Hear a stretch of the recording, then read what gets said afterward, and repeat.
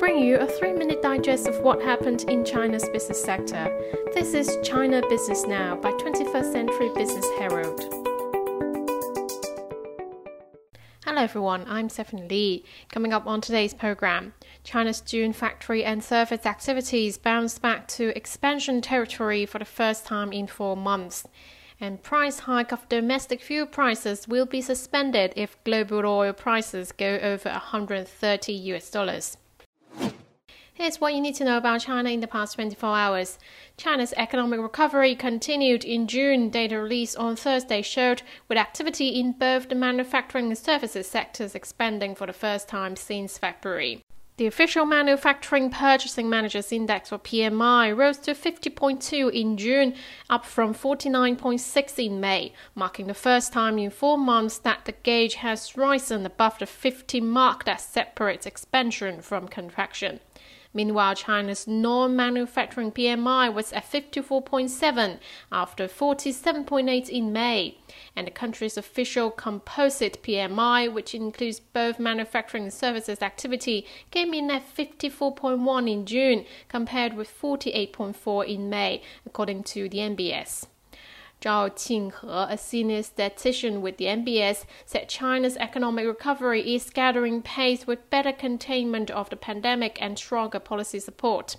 June returning to expansionary territory showed businesses had obviously positive changes from May, Zhao said, adding that the 5.7 percentage point increase in the composite index suggests corporate operations have shown an overall recovery. Signs of recovery had emerged earlier this month as key indicators for manufacturing and consumption improved marginally in May. Despite the improvement in PMI readings, the NBS official warned of uncertainties both at home and abroad, saying more effort should be carried out to better implement the government's stimulus policy measures, actively expand effective demand, and consolidate the recovery momentum.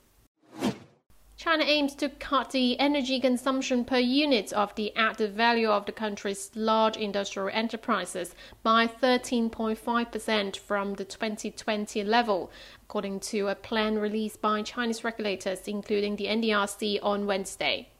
By 2025, China will achieve a comprehensive improvement in the energy efficiency of major industrial sectors, a substantial rise in energy efficiency in key areas such as data centers, and an increase in the proportion of green low-carbon energy use. Greater Bay Area, Greater Future.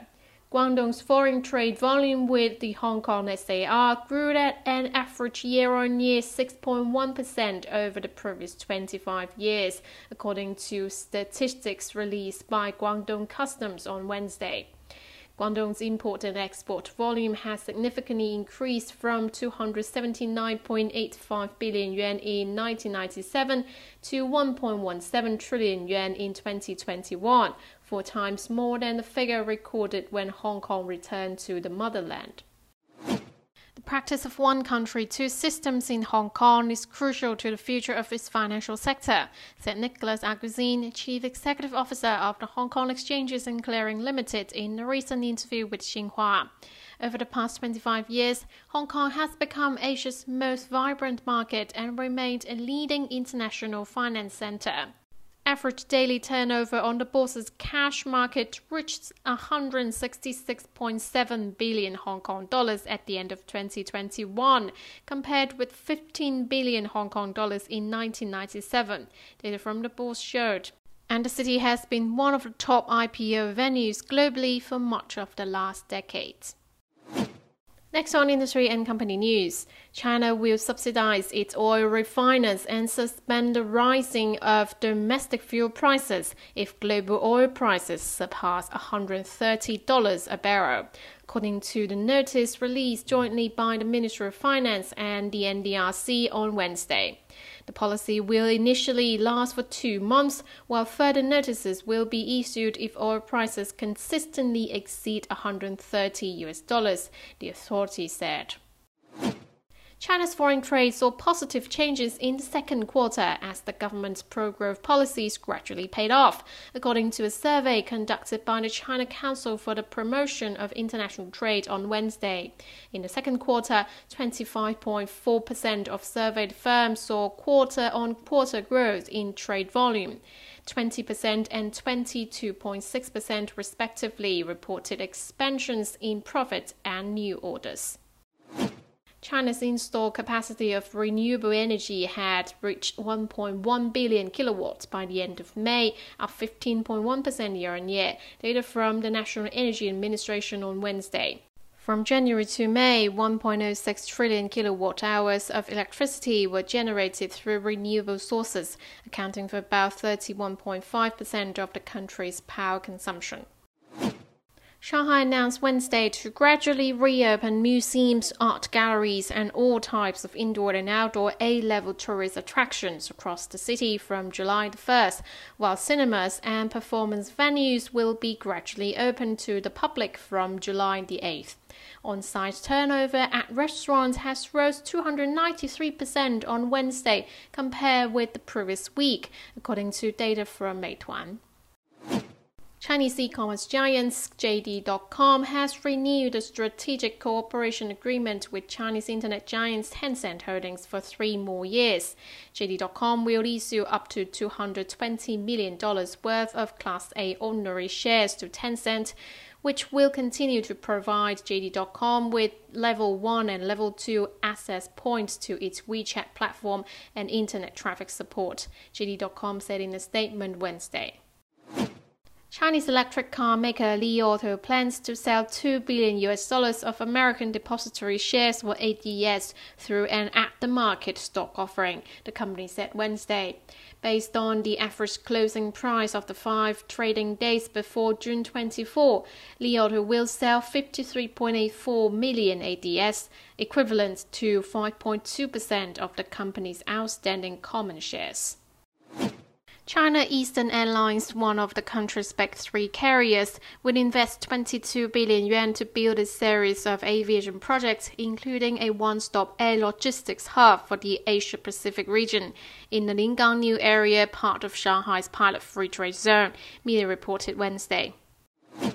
Switching gears to financial news, the People's Bank of China will build an effective mechanism to provide financial support for the real economy, according to a quarterly monetary policy implementation meeting of the central bank on Wednesday.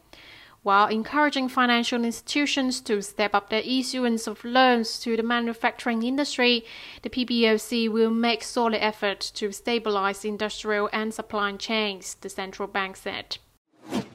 China's central bank on Wednesday conducted 100 billion yuan of reverse repos to maintain liquidity in the banking system.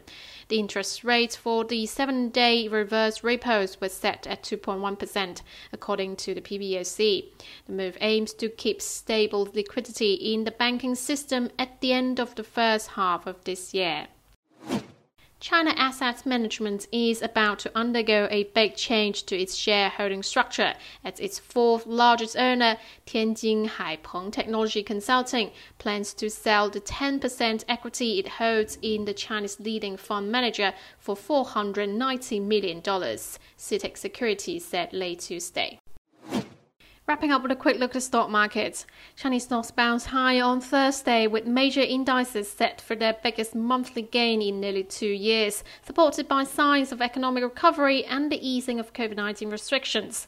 By the close, the benchmark Shanghai Composite surged 1.1% and the Shenzhen Component was up 1.57%.